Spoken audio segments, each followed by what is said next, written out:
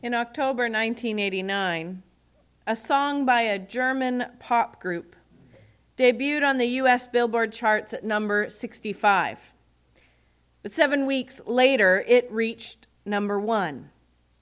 The song became this group's most well-known song and was ranked at number 21 for best singles of 1989.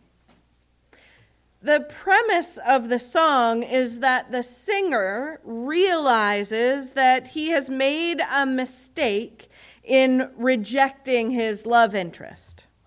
As the opening verse states, you said you didn't need her, you told her goodbye, you let her walk away, now it don't feel the same. They were not known for being great lyricists.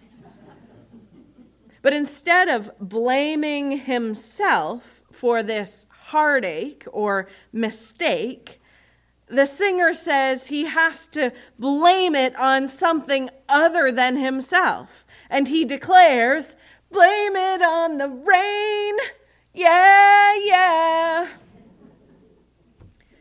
Unfortunately, this German pop group had more to blame on their demise than the rain, because it was discovered in 1990 that the two voices heard on the recording were not actually the two guys who performed as the singers, but rather that they lip-synched their entire act.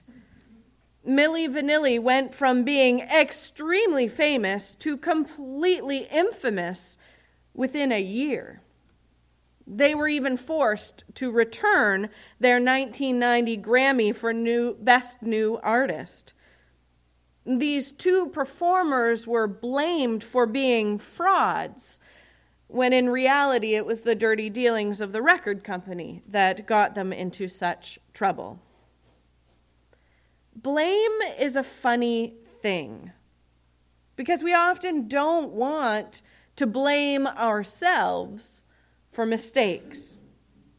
It is why terms like scapegoats or throwing someone under the bus are so common. But blame is a big part of our passage in Acts today. But we have to be careful where we place this blame. Now, the Acts of the Apostles, or the book of Acts as it is often referred, was written at a time when the relationship between the early Jewish Christians and the traditional Jews was tense. It is clearly evident in most of the book of Acts that the author tends to place the blame for Jesus' death squarely on the Jewish authorities. In fact, if we think about the Passion story from Luke, same author, 3 times Pilate pronounces Jesus is innocent, while the Jewish crowd exclaims, "Crucify him." In that version of the story, Luke gives opportunity for the Roman governor to appear innocent of any decision to place Jesus on the cross, despite the fact that crucifixion was a very Roman form of punishment. And Peter's speech, which we heard today, continues this sentiment. And unfortunately, throughout history, this passage has been used to support anti-Semitic behavior within the church. So we do indeed need to be careful about where we place blame, or rather, who gets used as a scapegoat. This book, as well as Luke's gospel, was written at the end of the 1st century. And it reflects a great amount of socioeconomic, socio-cultural context for that time. Following the destruction of the temple, Christianity began to spread within Gentile communities. Christians, as a result, began to shift blame for the death of Jesus from Rome to Jewish authorities, because the bulk of new Christians were now Roman. If one were to read the Gospels in chronological order, That is, starting with Mark, then Matthew, then Luke, then John, we would see this shift in blame more clearly. But we must learn to proclaim the gospel without blaming any particular community. Because really the only community that we can blame for mixing up meanings or misunderstandings in the gospel is ourselves. While Peter's speech clearly places blame on the ignorance of the Jewish observers, Peter's speech also reminds us of the healing that can take place under the guidance of the gospel. It is time that we focus on that healing rather than blame. And this is where the rest of Peter's speech helps us to understand who it is we are to be as an Easter church, a church witnessing to the resurrection. And this speech follows a dramatic healing. Peter and John are going to pray at the temple. So you see, they are still maintaining many of their Jewish practices. But as they go to the temple, a man who has been lame since birth is begging at the gate. And he begs as Peter and John walk by. Peter asks the man to fix his attention upon Peter and John, and then says that he has no silver, no gold, but what he has he gives.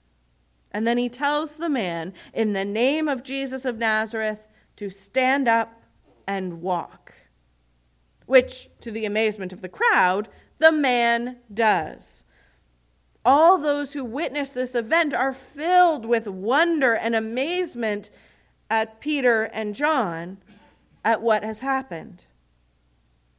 But Peter is quick to adjust their perspective, and that is where our passage begins. Peter points out that this is not a solo operation. Not only do Peter and John fix their eyes on this man, but Peter also tells them that this power does not come from them alone. Now, John is often underestimated in this story because he's referred to but does not speak. However, the point is that Peter and John work together to provide healing. I know that there are a few jobs or expectations around this church that feel like solo endeavors. I know that there are some of you who think, if I don't agree to do this, then no one else will, and it won't get done. But as we venture on this new beginnings visioning process together, I realize how important it is to feel like this is not a solo endeavor. We need all of us to have healing and vision. We also need the power and piety to come from God, not ourselves. Here, Peter is very clear about the authority from which this power comes. Peter proclaims Jesus as the holy and righteous one and the author of life. Now, both these titles mean that Jesus is the true source of healing. The curious thing about these titles is that holy and righteous are descriptors from the Old Testament. They would have been very familiar to the crowd to which Peter speaks. But the term author of life is not found anywhere prior to Acts. Peter is giving Jesus a new title in this speech, which tells me two important things. First, that it is difficult to classify Jesus. And second, that titles of all kinds hint at what God has accomplished in Jesus, but that doesn't mean they adequately describe it. And this also means that we can get confused by all these titles and forget what they really mean or misunderstand them. And who can blame us? Later on in Acts, Peter's insistence in using Jesus' name as the source of healing, his emphatic persistence that it is by faith in his name that gives health to this man, is also what will get Peter and John in trouble. They will be arrested and interrogated the very next day because of this miracle and speech. And those authorities will ask, by what power or by what name did you do this? In this confrontation, Peter continues to respond that it is faith in Christ. Then, when they are free to go, instead of blame, Peter and John meet up with the council and rejoice that they have been considered worthy to suffer dishonor for the sake of Jesus. You see, here's where I think it's time we can only blame ourselves.